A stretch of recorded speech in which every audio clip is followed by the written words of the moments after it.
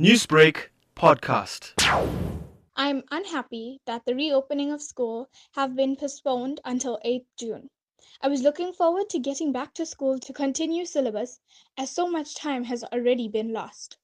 I am fully aware that the delay is due to the pandemic, but we need to take the necessary precautions that need be and move forward. Well, my feelings, it's actually mixed at the moment, to be honest. Because I feel like the sooner we go back to school, the better it's going to be for us as matriculants. But it's also dangerous.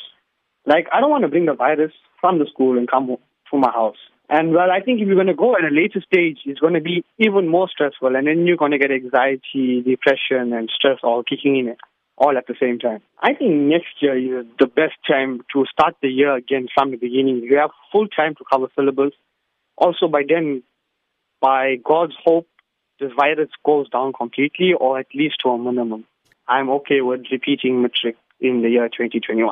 I was really excited because I really want to finish my metric year and go to university next year because your metric year, you only get it once. You cannot repeat your metric year again. It's important for me to finish my metric year because you work so hard for it and you get so excited that your metric year is here and you just want to finish it because you're climbing a stairs from grade R to grade 12 was not easy. So repeating it is not a choice. If they allowing the grades to repeat again, it is going to be a big issue. Newsbreak, Lotus FM, powered by SABC News.